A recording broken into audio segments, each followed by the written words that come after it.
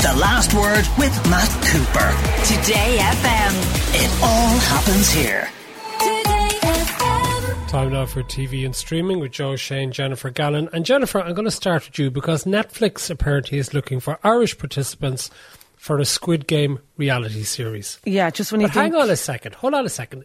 Squid Game was this South Korean TV show about a reality series in which the contestants die. So now Netflix are going to make a real-life version of that, presumably in which the contestants don't die. So what's the point of that? You would hope. So, I mean, it sounds like, you know, they have Charlie Brooker on their staff on Netflix, and I am wondering, is he looking at this thinking the same thing I am? It's the most dystopian thing I've ever heard, because it's a really bleak idea. Like, Squid Game is this allegory about the disturbing nature of hustle culture and the grimness of late-stage capitalism, and, you know, with normal people, they're completely desperate for a chance to change their circumstances and win this life-changing money, and will do anything to do it, and that's how they end up getting caught in this, you know, game show where you're, as you said, killed off if you lose. So, I mean, it feels like that metaphor is completely lost on Netflix, and they're just sucking that story out of it and just using it as this broad game show, which is like this, they're having this global search for contestants. And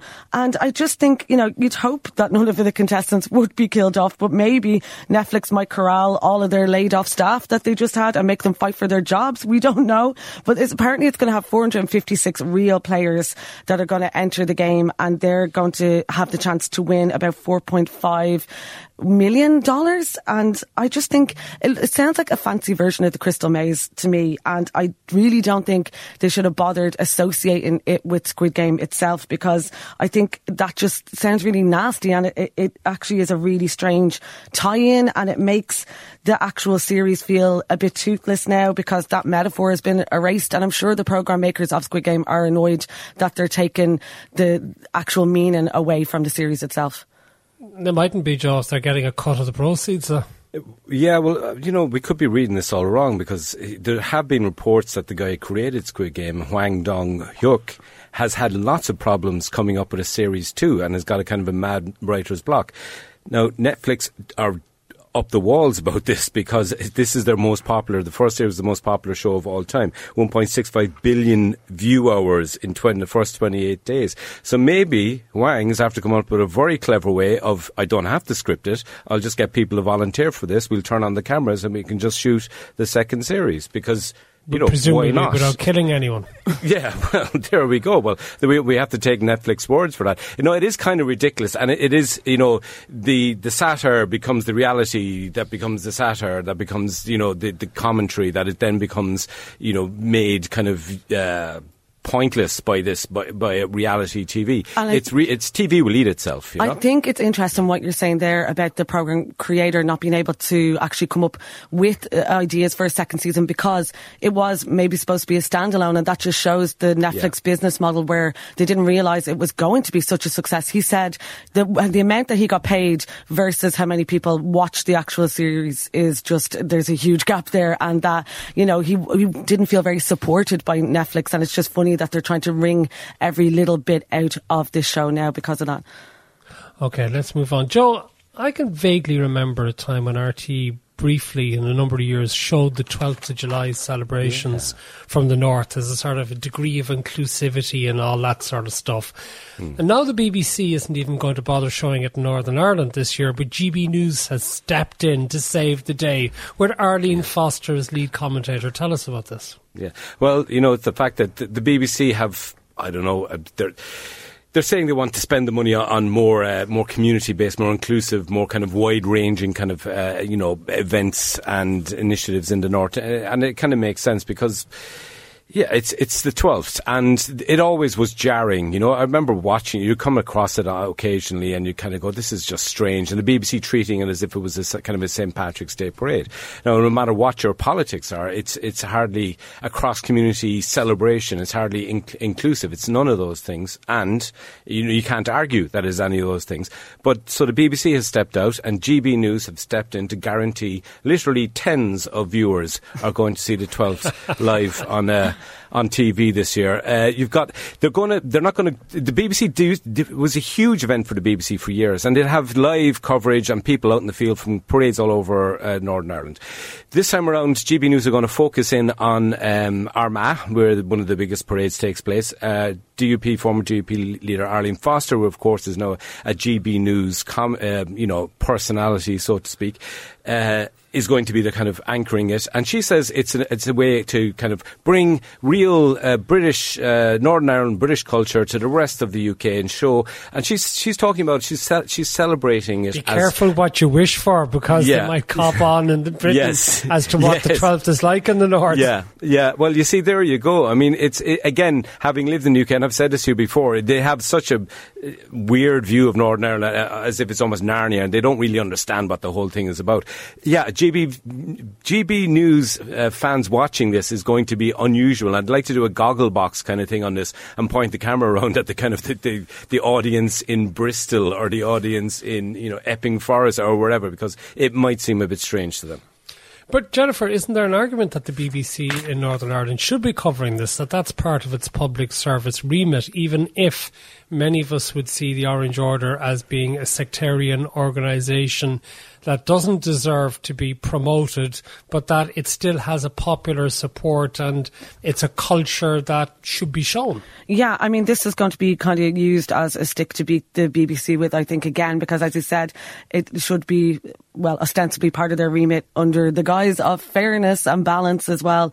And that was a point that Arlene Foster was making, that she was saying that, it's isolating those viewers in the north of Ireland, that the BBC aren't choosing to show it anymore, and that it is part of their life and, celebrates their patriotism, etc. So, I mean, I am sure there's going to be questions raised about this. It's another layer of criticism to throw at the BBC, definitely. Okay, it looks so as if the BBC might be hosting the Eurovision next year. But would that be fair in Ukraine? Ukraine won this year's event, has the right to host next year, says it can do so safely despite the Russian invasion. And is there not a danger that even if the European Broadcasting Union thinks it is too dangerous, that in itself hands a form of propaganda victory to the Russians? Yeah, this is very tough on the Ukrainians. It really is. And the UK have been put in a kind of an invidious position as well, because they've been asked, you guys came second, will you host it next year? And Downing Street have said, yes, if Ukraine can't do it, we're ready to step in. And I'm sure Boris Johnson would love to be able to kind of ride to the rescue to Ukraine and host a kind of festival of Ukraineness in the UK.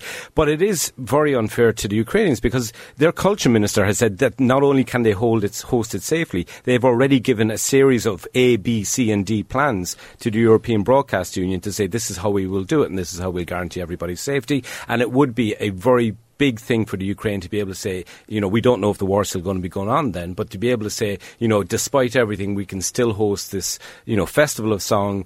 We can bring Europe together in the Ukraine, and we can put, frankly, two fingers up to Russia. So it seems strange, and the EBU may have to revisit their decision on this.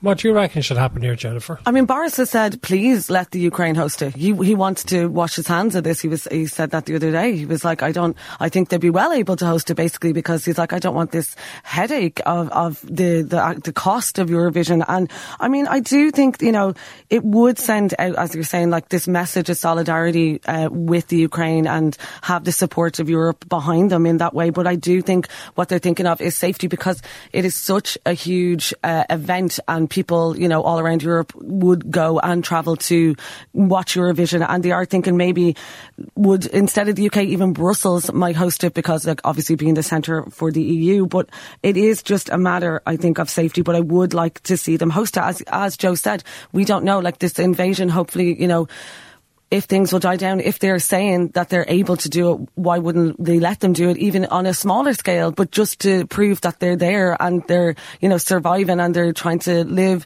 their normal lives and do something that would support them and celebrate the country. I think that would be a great idea. Joe, tell us about your pick of the week, please. Yeah, I think I briefly touched on this last week, but this is Paramount Plus is coming to Ireland Wednesday, 22nd of June, and the UK as well, and starting off. And there is one drama on Paramount Plus, and even if you only get Paramount Plus for the free offer period or whatever, it's called The Offer. Right, and it's based on the true story of the making of The Godfather. A producer called Albert S. Ruddy, he's played by Miles Teller. This is incredible drama, and this is brilliantly put together. It looks amazing. It's a great story. You've got Marlon Brando in there. You've got Francis Ford Coppola. You've got all of these Hollywood greats. And it's just really, really good escapist stuff. So if you can get Paramount Plus, even if it's only for a limited time, do look at The Offer, because I don't think you'll see a better drama. Certainly not a more lush, better staged, just all like immersive drama about Hollywood this year. By the way, your recent recommendation of We Own This City, I've took it up and it's terrific. I'm really enjoying this. Yeah, it's great. It's really good. And, another brilliant Baltimore crime drama. It's fantastic. Jennifer, what's your pick from Apple TV? Yeah, it's Loot, and it's out on Friday, and it's starring Maya Rudolph, who you know from Bridesmaids, and MJ Rodriguez from Pose, and Joel Kim Booster.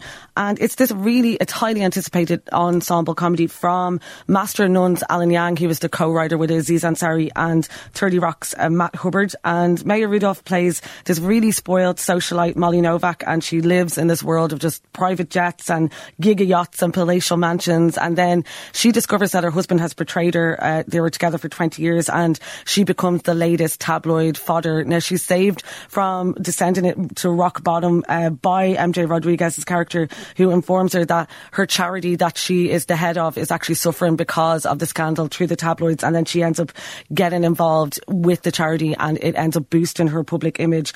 And it just looks really fun. And I think Maya Rudolph is great, and just having her to anchor a series written by those two guys, the caliber of their writing is so good. Anybody that's watched 30 Rock, it's like absolutely acerbic humour. Every 10 seconds you get a show-stopping joke. And Master of None, which was just a gorgeous kind of real rich comedy. So I'm really interested to see how this will work.